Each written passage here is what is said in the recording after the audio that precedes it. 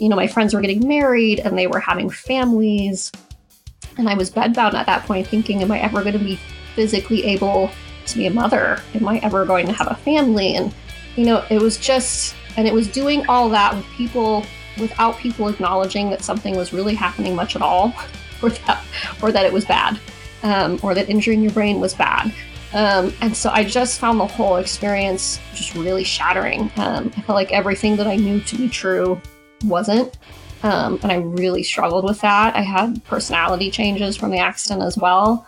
And I was a pretty even-keeled, mellow person before. So I had anger issues and I had crying stuff, and I wasn't much of a crier. And so it was learning to deal with all these new emotions in this body that didn't feel like mine, and emotions that didn't feel like mine, without much support, out of my environment. Normally, if I get stressed, I'd run, or I'd do yoga, or I'd work harder, and this didn't work like that.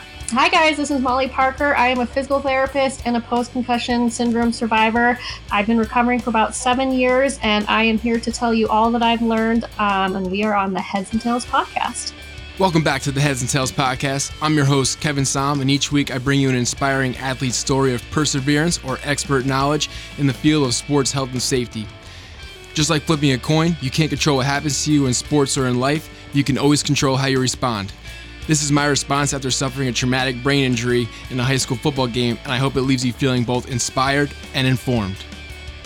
Welcome back to the Heads and Tails podcast. Today I'm excited to bring you a new perspective when it comes to concussions, on this podcast at least, from both a clinical standpoint and a personal standpoint. We have Molly Parker, who is a physical therapist and has had post-concussion syndrome and a sensory motor disorder for 7 years. She has seen over 70 healthcare providers and spent thousands of hours researching on how to really heal herself and heal others. She says that she did everything wrong and got worse for over 4 years, and is now trying to prevent you from making the same mistakes when it comes to your recovery from post-concussion syndrome. She believes that she has finally figured out how to harness the power of neuroplasticity and is hopeful for a second chance at life for herself and you. So Molly, I'm really excited to have you on the podcast, especially from having your dual clinical perspective and also personal perspective going through this. And I had a serious brain injury, but I never really had to deal with a lot of these PCS symptoms that many athletes that listen to this go through. So can you start off by taking us through the concussion that has led to this bout of post-concussion syndrome? Yeah, sure. And thanks for having me. So my concussion was in February of 2011. And one of my best girlfriends had just passed her physical therapy boards. And so we'd gone out to celebrate, and we'd done a night kind of dinner and dancing type thing. And we were out on the sidewalk after dancing, and it was very crowded. And there was a cab driver who fell asleep at the wheel and went into the crowd. I was about 15 feet in on the sidewalk, so he went quite a ways. And just as I realized that he wasn't stopping, I'd started to turn to run. So when I impacted with the car, I was spinning. And so he hit me and several other people. And then I impacted again because someone else landed on top of me on the hood of the car. And then initially, I remember getting up off the hood of the car, grabbing the back of my head because it was really painful, looking at my hand, and there was no blood, and thinking to myself, well, that wasn't so bad. Because I really thought it was going to hurt. And then there was a woman who was pinned in between the building and the car. And so I stopped to help her. And then once things started to calm down, I went to the bathroom with a girlfriend because she'd broken her nose. And then I forgot everything that happened. She said I looked at her and just asked if something bad had happened. And so they made me go to the emergency room. And since there was such a massive amount of people, I ended up spending a lot of time on a backboard strapped down. So by the time I was actually seen in the ER, I was in more pain from my head being pushed against the backboard than I was from getting hit by the car. And then I felt really lucky. I helped that gal whose leg was crushed, and I felt like I'd walked away with only a concussion. And little did I know what that was going to bring. And then I left, the hospital the next morning, discharged. I don't think they actually told me I had a concussion. I saw it in the paperwork when I got home. And then I felt like I got hit by a car, but I felt very fortunate. And then I slowly started to really unravel from there. So that was how I got my concussion. Well, that was a very light way to put a very traumatic scenario, at least from what had in my head when you were telling the story. Yeah. So, were you a physical therapist at the time of this accident? Yes. And so I had actually had my dream job and, I'd worked my butt off in school. And then I ended up at this small orthopedic clinic in San Clemente, which is this little coastal town. So I worked with a woman who was so dang good at what she did. And I would learn a ton from her. And I worked with one of my best friends and I had 40 minutes per patient. It was really my dream job. And so I was kind of on cloud nine at that point. I had kind of everything that I'd worked hard for had come to fruition. And then I slowly started to lose it all. Yeah, well, sorry to hear about the accident, but you're kind of, obviously making good of a bad situation. Yes. So just in retelling your story a little bit, you kind of your immediate symptoms was a bit of amnesia. It sounded like you kind of forgot what happened or wasn't really sure what was going on. But other than that, after getting discharged from the hospital, did you have any other like immediate, symptoms as you left the hospital or just kind of like a headache? I think I was still on adrenaline the day of. I remember her telling me, well, you're not going to work tomorrow, and thinking, well, of course I am. And then maybe a few hours later, getting up to use the bathroom and my legs just felt broken. I was actually really pissed at the time that I had to x-ray my hip where the bumper had hit and then my lower legs. And I was so mad about it because I had all these student loans. I couldn't afford the medical bills. And then once I got up and started to try to walk, I was grateful that I had those x-rays because they really felt broken. I was limping quite a bit.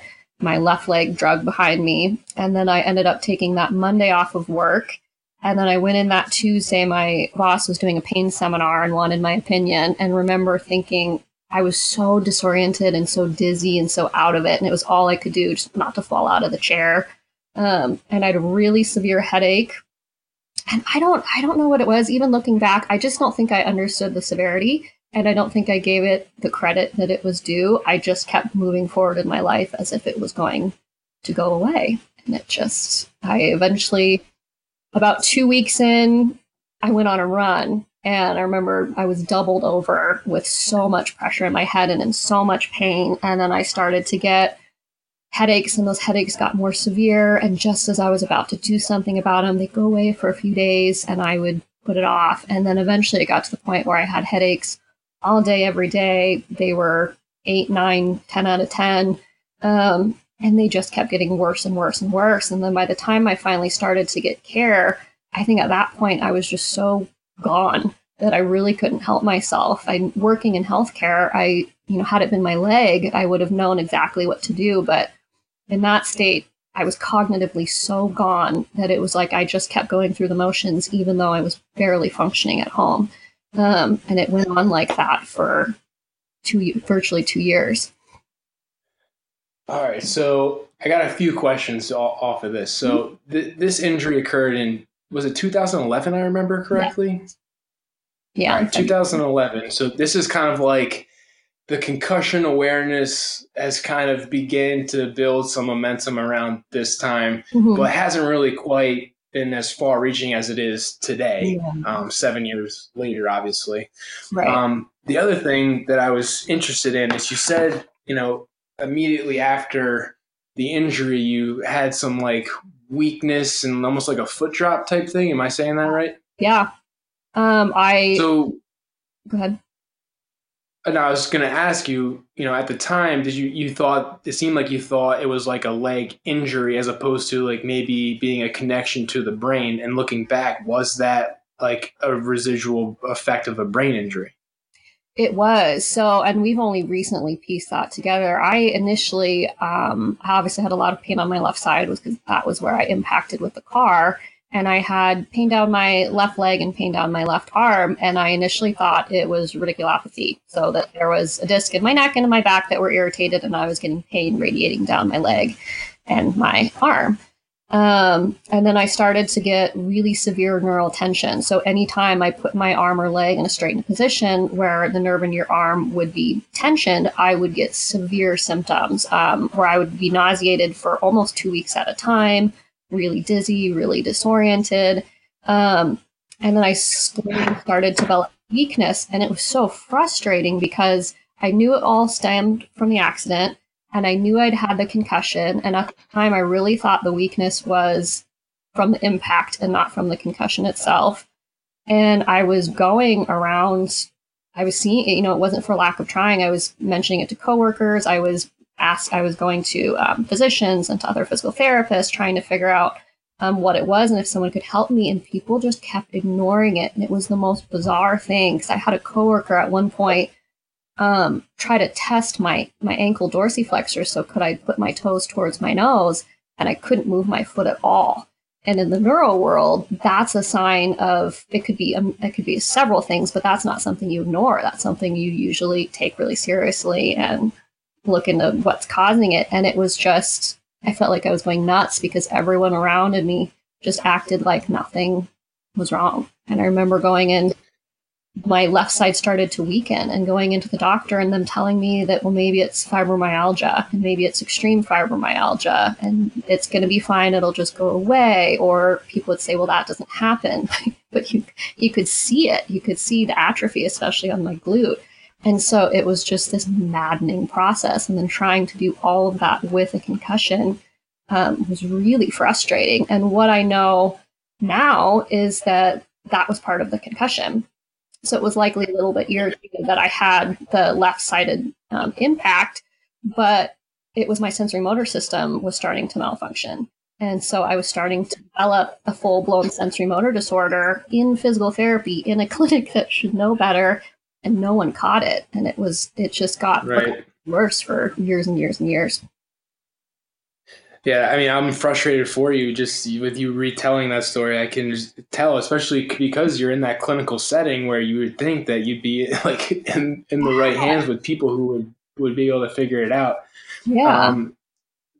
The other thing that you had mentioned that kind of came to mind in regards to you being a physical therapist and you working in that world and going through this is a lot of people on the podcast who deal with post-concussion syndrome, a lot of their frustration kind of stems from the fact that there is no set protocol to come back from a concussion. Right. And in the PT world, for many things, there are pretty set, standard, foolproof protocols to go through to heal from certain injuries. Right. So how was that kind of feeding into your frustration at the same time, like the lack thereof a protocol? Or I think at the time it wasn't even like I didn't even get to the protocol because it was truly I couldn't get to anyone who really acknowledged its existence.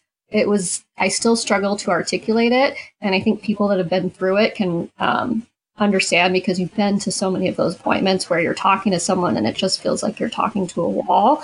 But I don't think I was truly diagnosed with post-concussive till I was almost 2 years in. And at that point, I wasn't, my memory was gone. I was having trouble with my speech. My sensory motor disorder was full blown. I had severe headaches all the time. I never slept. I was barely able to feed and dress myself. I was forgetting where I was. I was forgetting how to put on my shoes. And I had all these severe problems. And then I had all these movement problems. And I kept going to different people, and they would just say things like, well, go do more exercise, or maybe you're depressed. It gets me worked up now just thinking about it. So it really wasn't that I was like, gosh, I wish we had a concussion protocol. It was like, I wished that its existence was acknowledged at all, let alone then to do about it. It was just, it was ridiculous. It's okay. Yeah. So I guess I jumped ahead a little bit in the process. So when you said that it took you 2 years to get the official diagnosis, who gave you that diagnosis? And did you say anything different to that individual that kind of like sparked something in their head to say, hey, like this is a concussion symptom? No. And what's funny is I don't remember the exact time getting it. I just remember around that point, eventually we kind of just were deciding that's what it was. And I was seeing a neurologist in San Diego who was meant to be one of the TBI specialists that I'd been seeing for a year, and just kept dismissing it, kept trying medication. We forgot to do an MRI just to make sure there was nothing else, particularly with the weakness symptoms. We probably should have done that. And then it just got to the point where we decided, okay, that's kind of what it was. I went to see a neuropsychologist, and then it came back that, particularly in my occipital lobe, that I was functioning below what would be considered that normative level. And she apparently recommended vision therapy. My neurologist never told me. And again, they told me to go see a psychologist. And then at that point, I ended up losing my job and going home for a little bit. What? Yeah, this is a long, I'm one of those patients now that has like these long stories. It was so frustrating. So eventually when I left work, they were mad at me. They felt like I could keep going, and it was something that I was choosing to do, not something that there was this huge problem. And it was so frustrating because that was so out of character for me. Like, I just finished my doctorate. I was active every day. I've worked since I was 12. I've been in sports year round. Like, just not doing things was not within my character. So I ended up going home for a month. My sister's an emergency physician, and I was staying at her house. And I would sleep for 16 hours a day. And she said she'd check to make sure I was breathing because I just didn't move. And then I started to kind of turn the corner where I would get maybe 20 minutes a day where I didn't feel like I was in emergency level pain. And then went back to San Diego after a month, told my doctor that I was just starting to feel 20 to 30 minutes a day where I felt functional. And he sent me back to work. And so I went back to work in home health. And of course, as we can all imagine, that didn't go well. I made it a few months before, again, I could barely care for myself. I should never have been driving. I mean, I was working with balanced patients. I couldn't tell if they were falling or if I was. It was really just not a good situation to be in. So about the 3-year mark, I had seen as many people as I could think of. I was not doing well at all. I was actually getting worse. My movements in particular were getting worse, and so was my vision.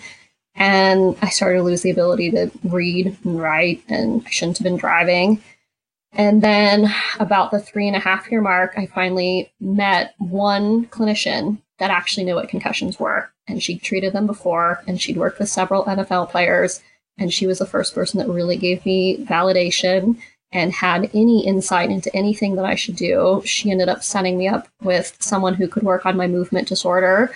And at the time I got to him, he said I shouldn't have been able to walk or stand or sit. I had virtually no muscle function, but I looked fairly normal.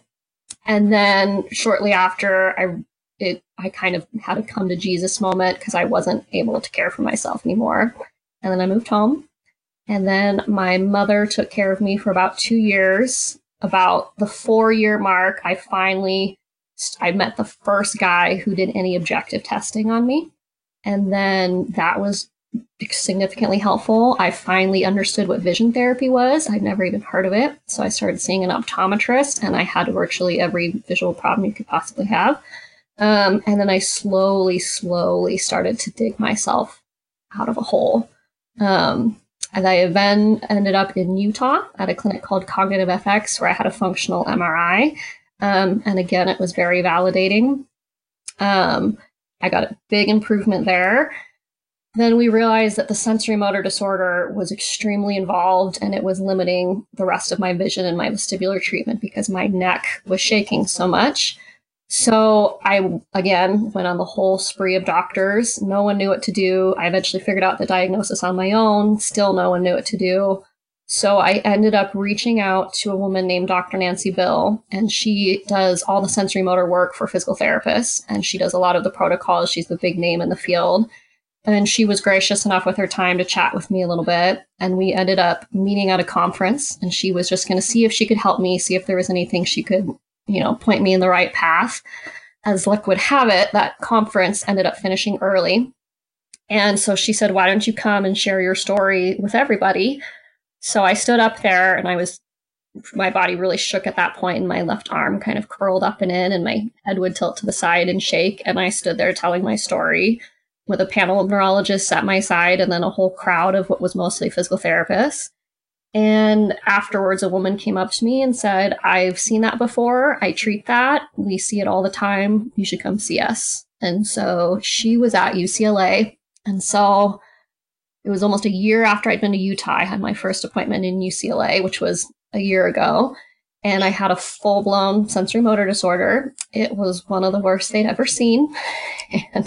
And then once I got the actual right treatment, I responded within one session. And there's videos up on my Instagram where from my neck down, I'm pretty much back to normal. And that was with a year of rehab. And then I'm now at the point where now we're working on my eyes and my face. And then once we get that all squared away, then I should be able to retrain the rest of my vision and vestibular system. And then theoretically, I could make a full recovery if I continue to respond to the treatments.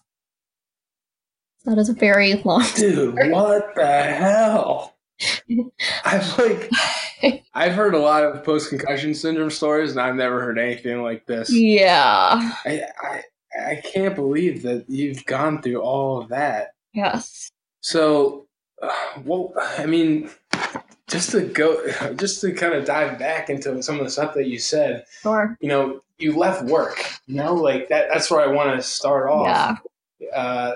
You know, you said you worked since you were 12. You're not, I mean, you can't go through PT school and be like an underachiever, No. like someone who's lazy, you know, like you're not that at all. Exactly. So for you to, and you took yourself out of work or? Yeah, it got to the point where I think I took myself out and then decided my mother was getting very upset. And I knew that I needed to go home, and I'd known it. I pushed it, honestly, a year or two longer probably than I should have. I knew I really liked my life. It was the thought of letting all that go. Like when I had the accident, I was 26. I was really idealistic and very bright-eyed. And the thought of letting all that go was just the end of the world. Looking back now, you know, a break's just a break and life goes on. But at the time, it was just, the last day of work for me was the worst day of my life. I was just devastated. And yeah, so I ended up having to take myself out. And then I think a big part of the reason I went back too soon was because I felt really judged. Because I felt like it wasn't, I have a brain injury, I can't function, I need help. It almost came as what I interpreted as I could be doing things. I just don't want to. I'm not trying. I'm lazy. And that got to me. I let people's kind of judgments get under my skin. And I wish at this point now, and for any healthcare providers listening, I wish I would have had the backup of just one person to say, like, you have a brain injury. It is reasonable to recover from it and to take the time you need to heal. I didn't have that, not even from my neurologist at the time. Yeah, and I mean, I feel bad that you went through that, but it also really resonates with a lot of stuff that we talk on this podcast about that's separate from PCS, and that's more of like the athlete identity and the transition to life after sports. And I kind of view your story and, you know, going through PT school, I know how much goes into that just based off of my work with physical therapists in the past and how passionate you guys are about your profession, and to almost kind of like lose that identity for everything that you've worked for is like an athlete working their whole life and having an injury that ends their career, you know, in a lot of ways. So I can definitely resonate with, you know, what you were feeling like. But I kind of want to talk about like the judgment that you felt by others. Like, was this actual real judgment? Like they verbally said like to you that we don't believe you? Or was this something that you kind of conjured up in your head almost? Like you thought that people, because you were almost disappointed in yourself, or you felt like you could be doing more than you kind of perceived that other people thought the same thing? Because I know I do that all the time. Like I think about what other people are thinking about me sometimes when that's not even the case at all. It's just something I conjured up in my own head. Yeah, I hear you. Yeah, that story we all tell ourselves. I wish that it was all in my head, but unfortunately, it wasn't ever directly said, we don't believe you, but it was a lot of, like when I had memory issues and I was in my living room at one point, and I remember kind of almost coming to like I was sleepwalking and all the windows and doors in my house were open. All the cupboards were open, and my heating pad that I used for my back, because I was in a ton of pain at the time, was in the trash can. And no one was home, and I knew I had done that, but I had no recollection of any of it. And I stood in my living room trying to remember like my name and where I was from, and having to convince myself that like this is where I live, and this is my apartment, and I'm in San Clemente, California, and this is my house. And then I couldn't remember like when it was. I couldn't get the year. And I remember going to work after the next day and telling my coworker about it, and her just going, "Oh, that doesn't happen," and then moving on with things. So it was a lot of, I was verbalizing things and people either just didn't hear them. I don't think they were trying to tear me down. I think I just looked so normal that they just couldn't seem to hear the words coming out of my mouth. Or it would be, towards the end, I would tell my boss, I can't read. I can't look at my computer. I'm not remembering my patient's stuff. I'm having to carry around a notepad with me. And I said something along the lines of, "Can I come and work early for work tomorrow? You don't need to pay me, but I need to do these when I can think." And I remember her saying no. So it was just, I was verbalizing it. And I don't know that they said, "I don't believe you," but it was definitely not supported. And it was the same for kind of some of the people that I was around. Yeah, and that's tough. And you would think that that's, in the PT world, that's not like you would hope that wouldn't be the culture, because I know, like from my own personal, experience with, my own injury, a lot of that was due to me just not saying when I was hurt and taking myself out and taking care of myself. Mm-hmm. Like they just progressively got worse and worse and worse. And the injuries, mm-hmm. just keep accumulating. And that's kind of the same thing that is happening there. Like when you don't have that kind of support, then you push yourself to a point that you shouldn't. Yeah. And you obviously made yourself worse. And I almost wonder how to come at a different point in my life. I just transitioned out of school, and I was living in San Diego before, and San Clemente's not far, but I didn't know many people there. And I can't help but wonder, had I been with, the group of people I'd been with in high school and in college and in grad school, if that would have happened. I think there would have been people around me that would have known me well enough. But I just happened to be in a time frame where I was new to town and I didn't have people that were close to me. Yeah, you lacked the support system. All right, so let's go through the point where you had that first session that you actually started noticing significant improvement from, and what exactly was that type of therapy, and what made it so different from what you had tried before that didn't work? So I think sensory motor disorders in general are difficult. They tend to be categorized as a software issue, so not a hardware problem. So it's not any structural damage in the brain. It's more how the brain is functioning. And the most common example of that would be someone with dystonia. And I fit under the dystonia umbrella, but I didn't quite, match what other people would experience. And so I think we've had such a boom in neurorehabilitation in the last 10 years, and the stuff that we're learning that we can actually treat and make changes in is new. And as you know, it takes a long time for that stuff to get from research into conception into the clinic, and then especially into the general population. So I ended up meeting this group of therapists, and my therapist is the first movement disorder fellow for physical therapy in the country. And she's 30 years old, smart as a whip, graduated from USC, which is the #1 PT school in the country. And so they've developed this whole movement disorder specialty at UCLA. So they have a neurologist who's fantastic, who actually has good bedside manner, which is rare for a neurologist. And they work on a really, really solid team approach. So they typically do it with physical therapy, and then they also recommend cognitive behavioral therapy. I'd been seeing a psychologist. I think that's important in any injury, especially when it's prolonged. Just done enough chronic pain to know there's always going to be an emotional component. So I'd worked through a lot of that piece. But what they do is I responded very well to what's called visual biofeedback.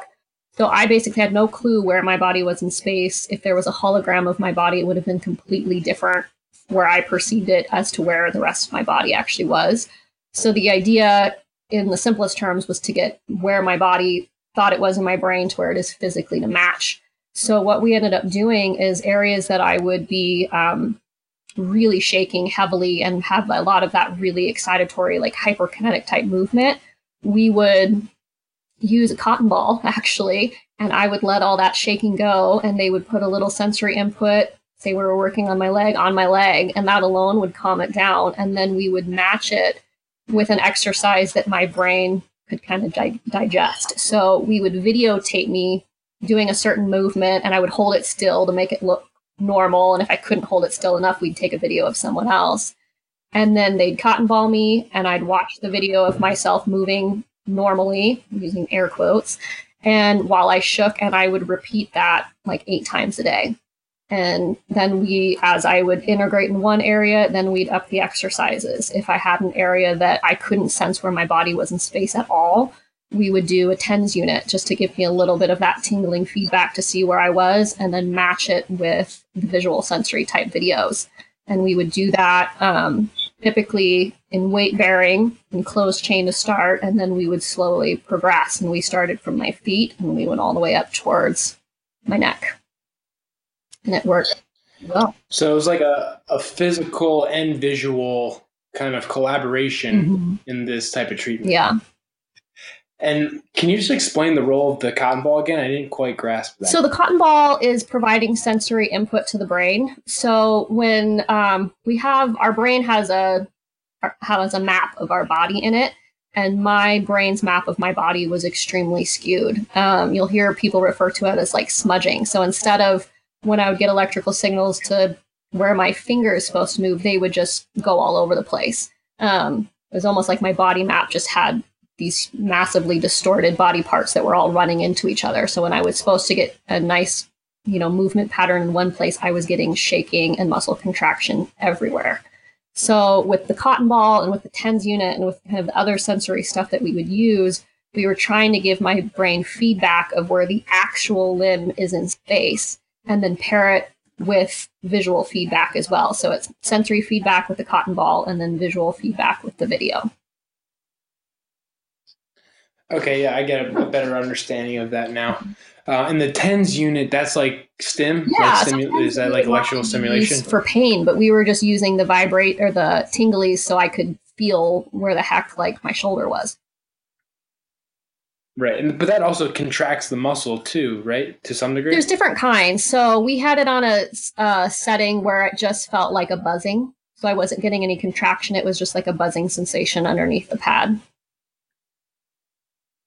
Right, yeah, if you like jack that thing up, then it contracts the muscle. Exactly. Yeah. That's what I always went for.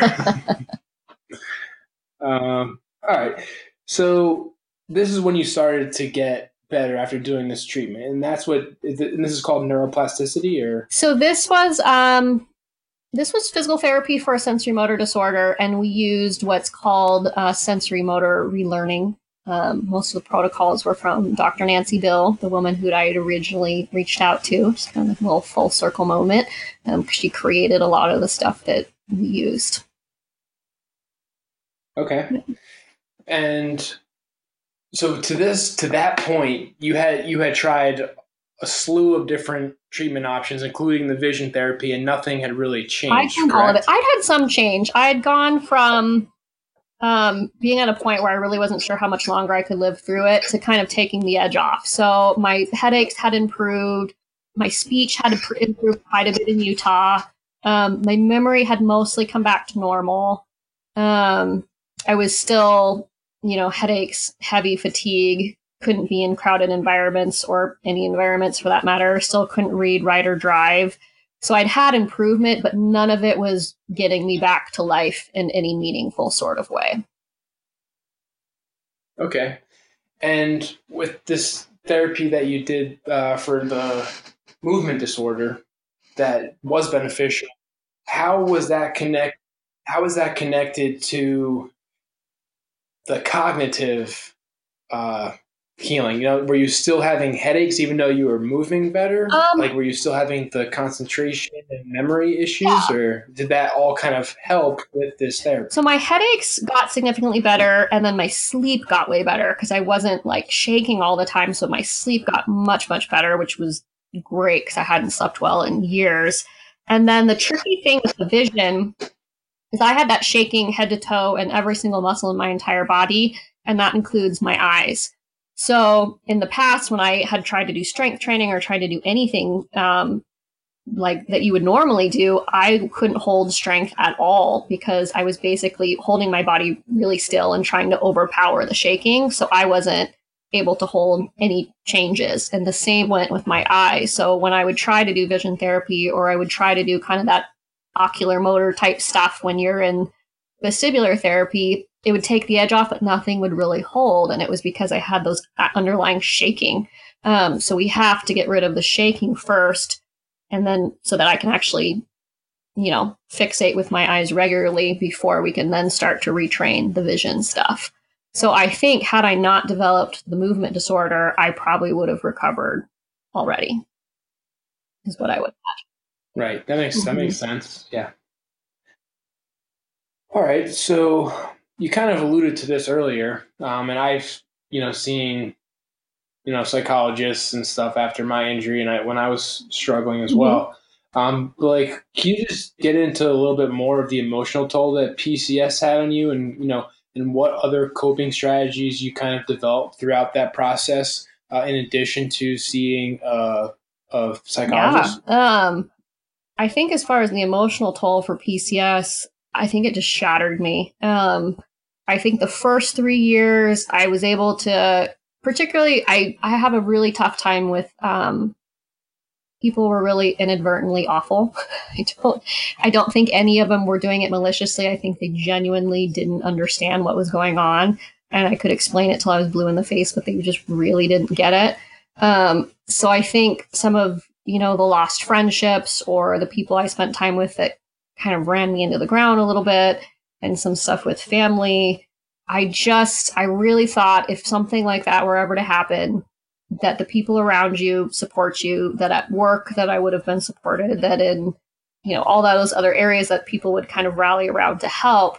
And that was just not my experience. And I was, being still in my 20s, I don't know, that was something that just really shattered me. And then when I got home and I had all the difficulties with family, and then I eventually lost, I lost being really around most of my friends. I couldn't do anything that they could do. I'd move back home. They weren't there.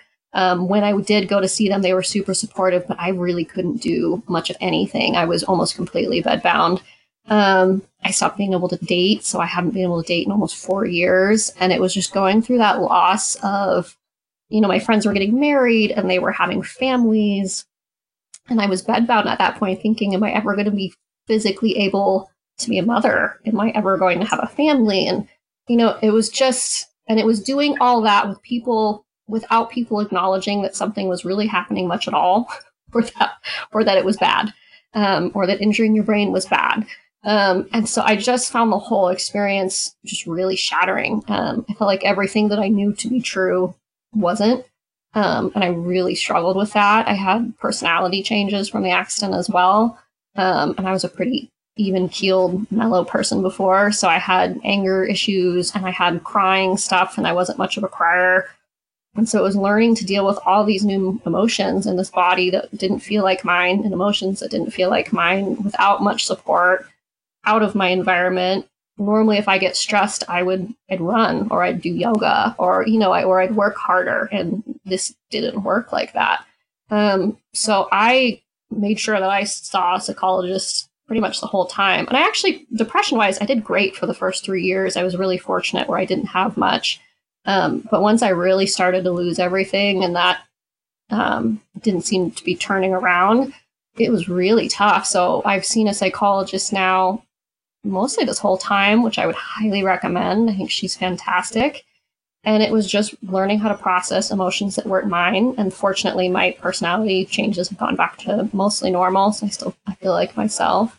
And it was just learning how to navigate relationships in a way that I never really had before, and being better about setting boundaries for myself and holding them, which is not something I was good at. And then ultimately, I just had to let go of that whole blueprint of how my life was supposed to be, because this was my journey. This is what it is. And I couldn't hold on to, well, I should be doing this right now. I should be doing that right now. because that's just not the path I was on. And I think once I did that, that really helped me mentally continue to be able to do all the therapy that I needed to do to get my life back. Yeah, I found therapy extremely helpful. Still do. Yeah, and I think that part where you said where you're trying to like follow the blueprint that you laid down for yourself and how it wasn't working that way, that is like, I think you hit the nail on the head with that. Like, that's something I struggle with for a really long time. Even today, sometimes I still like feel bad that I didn't get to play college football and do a bunch of stuff that I wanted to do. It's like, I think that's part of the problem when people go through this is, like, this is not what I pictured, you know, and when it lasts for as long as you've gone through it, it's tough.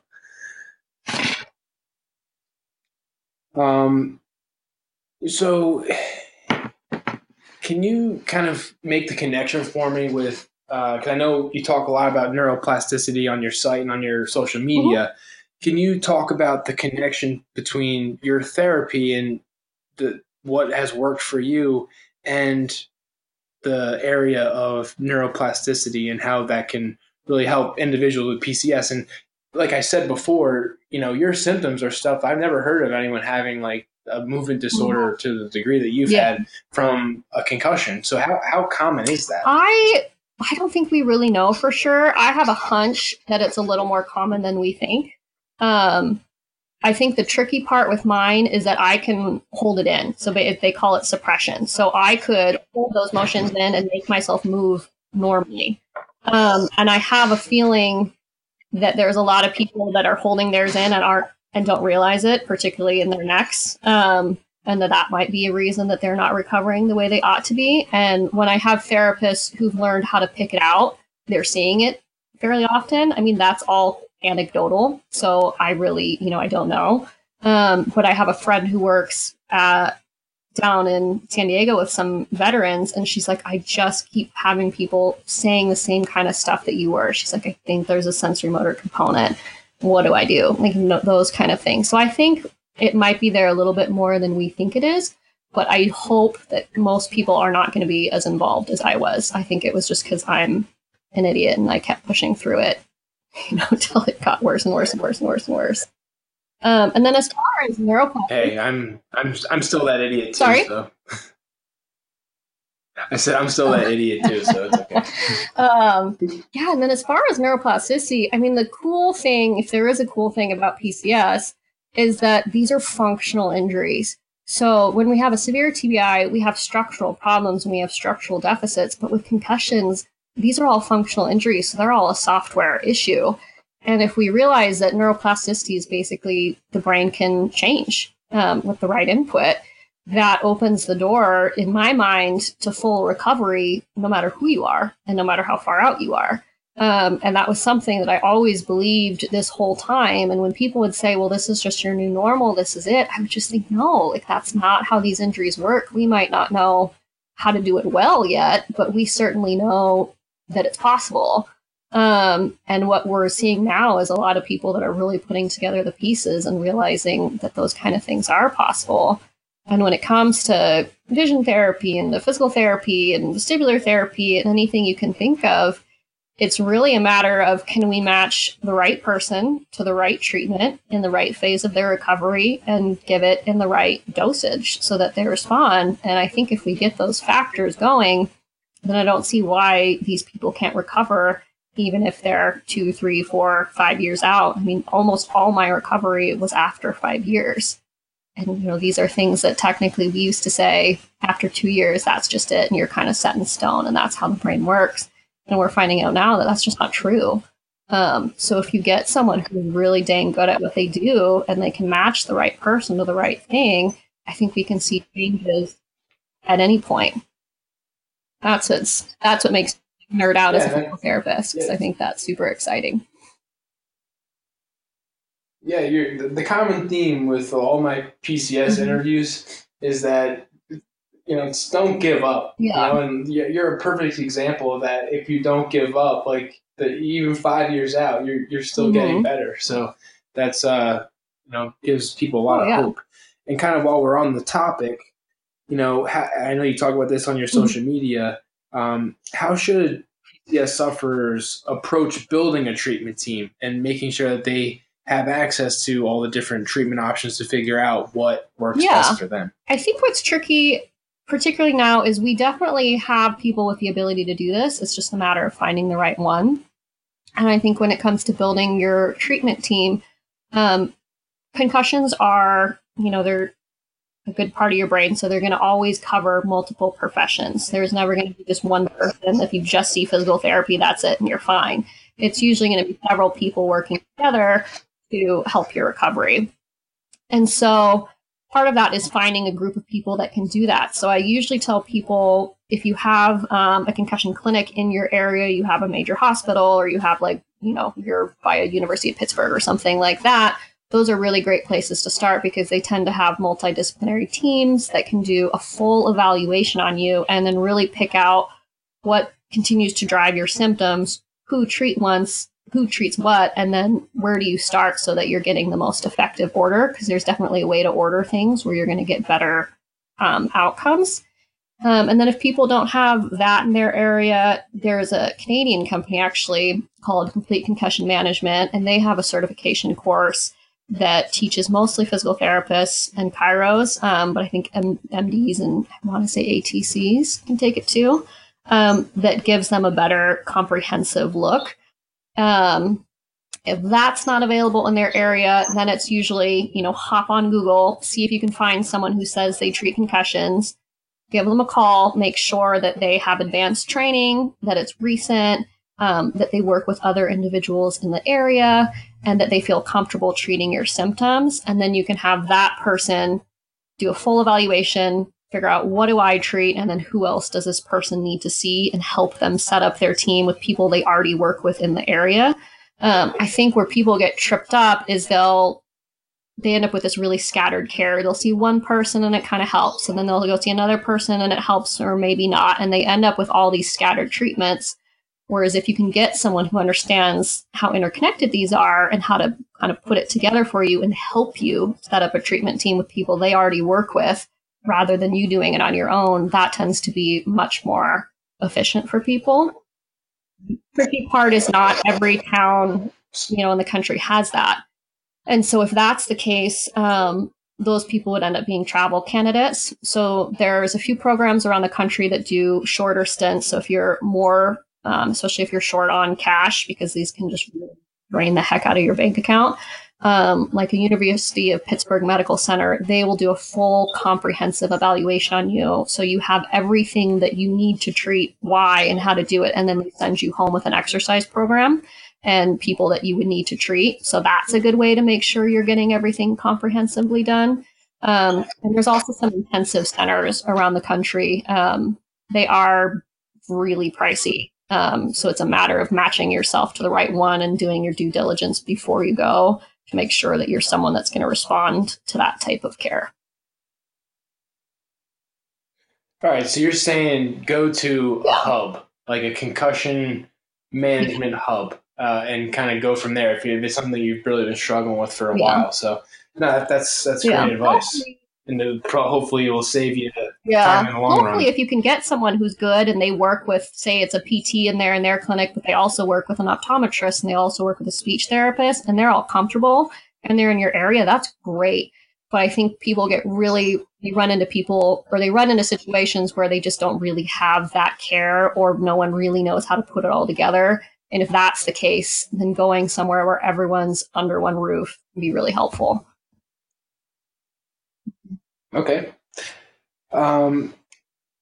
What role did nutrition play in your recovery, or if it did at all? And, what are some, if so, what are some potential food options that can benefit PCS sufferers? Food played a huge role in my recovery. The first time someone had me change my diet, I was almost 3 years in, and I had such a significant drop in symptoms that I didn't even realize it was from my diet.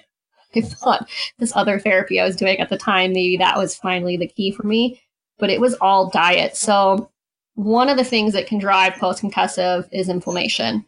And if you're someone that's contributing to your symptoms and you change your diet, you will see a decrease in your symptoms.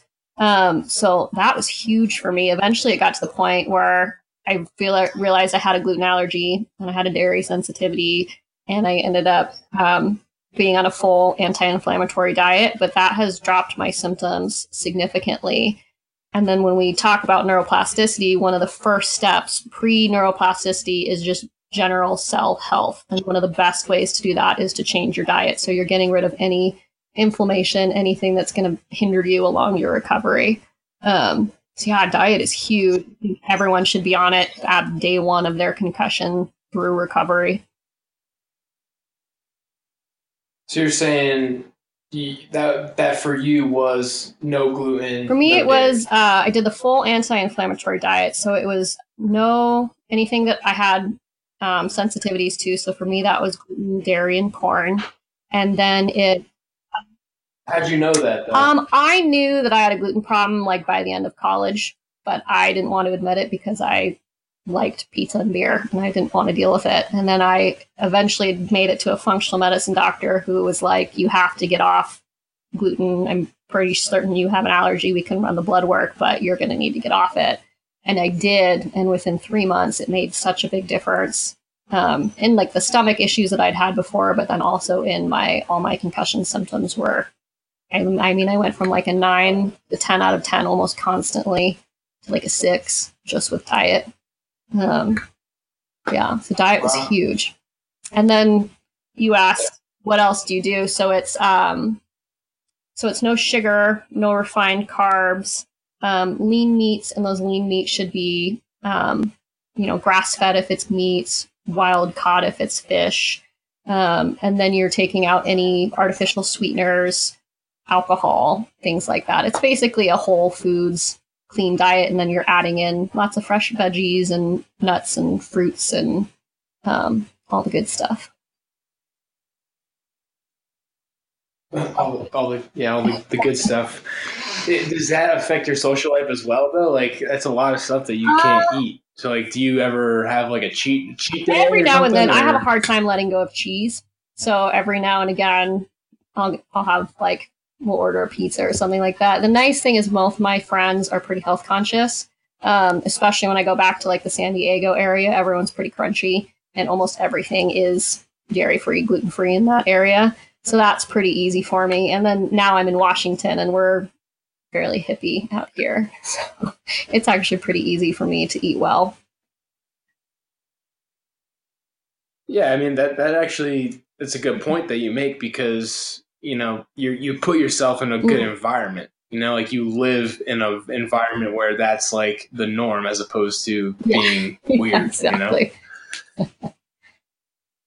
Now, earlier in our conversation, you talked about your struggle to sleep, and that had a lot to do with your movement disorder and how you couldn't, control shaking and stuff like that. So, what role has sleep played in your recovery since you've been able it's to been sleep? Huge. I had years where I was sleeping excessively. I could barely stay awake. I would fall asleep like sitting up. It almost reminded me of like my stroke patients when they would have low arousal levels. It wasn't even I was tired. It was like you could see my nervous system just shutting down. And then I went through a period where I didn't sleep at all. And that was miserable. There was no breaks in the days whatsoever. And my fatigue was so bad, I would take an hour break in between putting on my pants and my shirt. It was just super severe. So what ended up working for me, apart from getting the stuff treated, because obviously those made big differences, was I followed sleep hygiene, and then I made a sleep schedule. So I would go to bed and I would wake up at the same time every night. And then if I was having a hard time falling asleep, which was usually the case, I would start with progressive muscle relaxation. So you're starting at your toes, going all the way up to your head, contracting one muscle at a time and relaxing it. And then about probably 5 years in, I started using the 20-minute rule, where if you're in bed, you've done all your routine, you've done everything you're meant to do, and if you're still awake in 20 minutes, you get out of bed, go do something boring, like lay and try to read or try to listen to a book on tape, and then once you feel sleepy again, you get back in bed, and you do that basically till you fall asleep. And I think those techniques were the most helpful for me. Mm-hmm. Okay. Good. Yeah. Good to keep in mind. And even if you don't suffer from PCS, it's a lot of people struggle sleeping anyway. All right. So I know I'm jumping around here a little bit, but we've talked a couple times about the extreme costs of kind of figuring out the solution to your PCS symptoms. And that's a case. I mean, I was at this Headway Foundation happy hour a couple weeks ago. It was a fundraiser for it, but it's basically like a post-concussion syndrome, organization. And these people were like flying all over the country, going to this doctor, that doctor. I'm like, how do you afford this? So like, how were you able to afford it? And do you have any tips for people to kind of keep some of the costs down? As far as tips, if you can get somebody who can put you in the right order first, that is going to save you so much freaking time. Because I did like thousands of dollars worth of therapy that weren't going to help until I addressed my movement problems. Or if you're someone and your neck doesn't know where it is in space and you're trying to do vision therapy and your brain's having to pick between is my neck center or on my eye center, it's not going to go well. So if you can get someone who really knows how to order your stuff, like outright, that's going to save you a ton of time and energy and money. And then for me, I was out of school. I had huge loans. I was super broke. I was working 2 jobs at the time, trying to pay for student loans. And after the accident, my friend said, you should see this lawyer just in case something happens and you end up needing financial compensation. You should just go. And I was like, I don't want to. I don't like the sue happy culture. I'm very lucky. I don't want anything to do with it. And I eventually went, and I'm super glad that I did because I would have been so screwed. So what ended up happening was the man who hit 20 people was very poorly insured.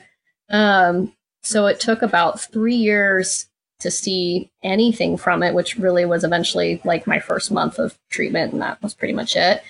But what happened in the meantime is the treatments that I would need, my lawyer was helping me pay for in hopes that eventually we would get that back on my car insurance policy because I had uninsured driver.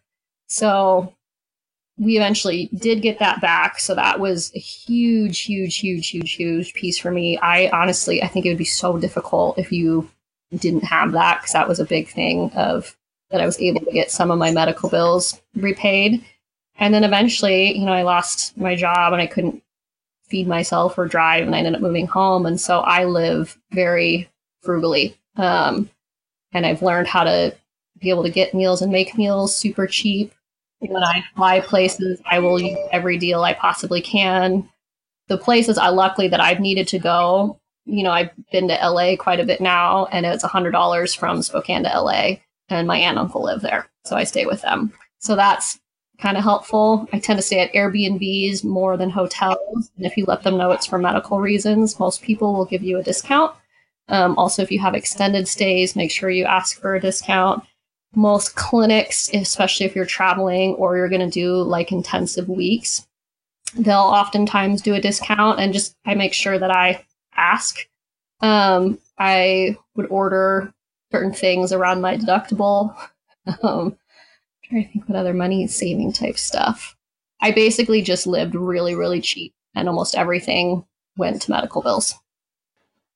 I think moral of the story is don't be afraid to ask. Ask for all of it.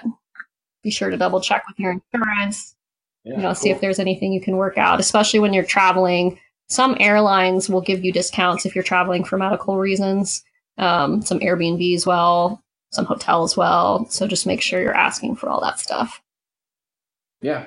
So what got you into PT in the first place? Because you were a physical therapist before all this even happened. So were you an athlete growing up? Did you have other injuries that kind of, opened your mind? I was super active growing up. I think my parents had me on skis before I was 2. I played soccer year round through my junior year of high school, skied, scuba dived. When I think I got certified when I was 14. So I was super active. But then once I started going more towards college, I originally thought I was going to do psychology. And my sister was in medical school at the time. My mom's a nurse. My dad's a dentist. And I knew I loved the medical field, but I didn't feel like medical school was a fit. Dental school wasn't a fit. I'd worked in his office when I was 15, and I don't do spit. Like, I can do blood and guts, no problem, but I can't do the spit stuff. So I thought I was going to go do psychology. And then about halfway through my sophomore year, my advisor said, you're picking a lot of kinesiology classes. Is that something you're interested in? And it was something I really didn't even know about. So I ended up starting to take a lot of that coursework. I really loved it. I then did an internship with a guy in Arizona. And anytime I would ask him a question, he was so excited about what he did. And he would go get books and he'd highlight everything, and he'd have, anatomy models, and he'd show me why everything was happening. And all his patients loved being there. And it was such a great experience. I was like, I want to do this. So I ended up going through the physical therapy track, and I've been really, really lucky with the clinics that I've been in, because I've worked with some just therapists that really, really love what they do. And it's been something that really drove me towards the profession entirely. Love it. Cool. Yeah, I was just curious how you got in there. Every PTA I feel like has their own story. So, all right. So as we kind of wrap up the conversation here, I have a few more questions for you. What are some things that families can do to help loved ones with PCS? And we kind of talked a little bit about this throughout the episode in terms of the importance of your support team. I think the most important thing for family is you don't have to necessarily understand what they're going through, but you do have to believe them. I think one of the hardest parts was feeling like I had to explain and validate myself, or that it was Groundhog's Day, and I kept having to explain that, yes, the next day I still have all the same issues I did the day before. So I think it's just a matter of believing them and supporting them. I actually made a PDF of the top 10 things families can do, and they can sign up for that on my website. That's all free. It was all the stuff that was helpful for me and my family, and that my parents made sure to told me to include. And then I think the other piece was, it's really difficult when people look so normal. And I think that mismatch between how bad they feel and how normal they look can be tough for people to actually hear them when you're having conversations. So usually what I direct people to is there's a book called You Look Great, which is written by a post-concussion patient. And then there's one called It Goes to My Brain, which is a personal memoir of a man who had this long haul with PCS. And generally when people tend to be able to read what's happening and then start to pick out some of the phrases that their loved ones are saying to them too, they tend to do better with understanding that there's more to it and that there's something wrong. And that can be really helpful for family.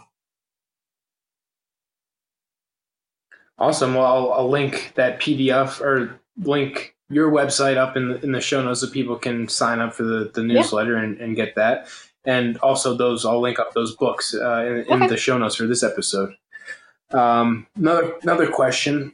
How do you know when you're in the clear from, post-concussion syndrome or like healed? Like I like to relate this to like a typical injury. Like, so say you broke your ankle and after maybe 2 weeks, you're feeling way less pain. You wouldn't take off your cast then because the bone hasn't healed. So instead, you'd let the bone heal and then you would get x-rayed to make sure the bone had recovered and then you're clear. Concussions kind of work in the same way. You have your symptoms and then after maybe 2 weeks or so, you might be feeling better, but that doesn't mean you take off the cast and play. That means your brain still needs time to heal. And typical concussion recovery time is closer to about 3 to 6 weeks. So in lieu of an x-ray, we use a battery of tests. So there's not just one test that is ever going to clear you. So if someone ever clears you, just pass or fail off one thing. That's not right. It's several tests together. So it'll be things like your balance and can you get on a treadmill and really pump up your heart rate without getting symptomatic? Can you do neurocognitive testing? Can you do dual tasks? Meaning, can you be walking with head turns while you're counting by twos? Is your reaction time back to normal? All those things cumulatively, once you pass those asymptomatically, then you would be cleared from your concussion and, quote unquote, fully recovered. All right. Yeah, I think it's easy to push too hard too soon when you're feeling good, especially when you don't a limp or anything like that. So, all All right, where can people connect with you on social media? I am on Instagram and Facebook. I'm on Instagram quite a bit more. And then I'm also on LinkedIn, all under Molly Parker PT. And then in all of those places, there'll be a link to my little landing page where you can sign up for the community. And so you'll get a little something based on your role in concussion recovery. And then that's where, if there's any major updates or anything people know about, I usually send it out through that. Yeah, and you have great information on your social media. You provide great resources and information and, just tips for people who are going through PCS. And it means a lot from someone who's going, has gone through it and is going through it currently. And you have the clinical expertise too. So it's a must follow, and I'll have all that up in the show notes as well. And what are some things that people can expect to see when they follow you? You cover a lot of different areas. Yeah, I mean, it's all the stuff I wish I would have had. I don't think I even met someone or knew that another person was like me for like 3 years. And it was super, super lonely. So mostly it's connecting people to all the resources they would need so they don't end up like me. And it's meant to be for people with all sorts of problems. So if you have visual issues, the colors are meant to be calming for the brain. The font is meant to be calming. There's videos if you have a hard time reading. And it's typically a couple videos a week. We feature a patient story every week. So someone who's going through similar to what you might be going through is featured every week. And people seem to really like that. And then it's all anything from sleep to diet to different treatments to how to get to your right healthcare provider. It's all things concussion, 6 days a week. All right, perfect. And the consistency is commendable. I know how hard it is to keep pumping things out week in and week out. So you're doing a great job. It's the writing. Last question. What? It's the writing for me. My eyes still get me, so I do them in big batches. Okay. All right, last question that I asked most of my guests is what's your definition of toughness? I think toughness is someone who not only keeps getting back up, but they're able to do it and keep their ability to be empathetic and compassionate and vulnerable when they need to, and they keep their humanity kind of during the worst of times. And just keep persevering. I like it. Mm-hmm. It's a great definition, and I have to thank one of my longtime followers on Instagram for connecting me to your story, and I'm so glad that she did, because it's a awesome. This is gonna be a great episode for anyone suffering with PCS, and I really appreciate you coming on the podcast and sharing your story. And I can't believe all the stuff that you've gone through, and I could commend the fight in you. It's awesome. Thank you. Yeah, thanks for having me.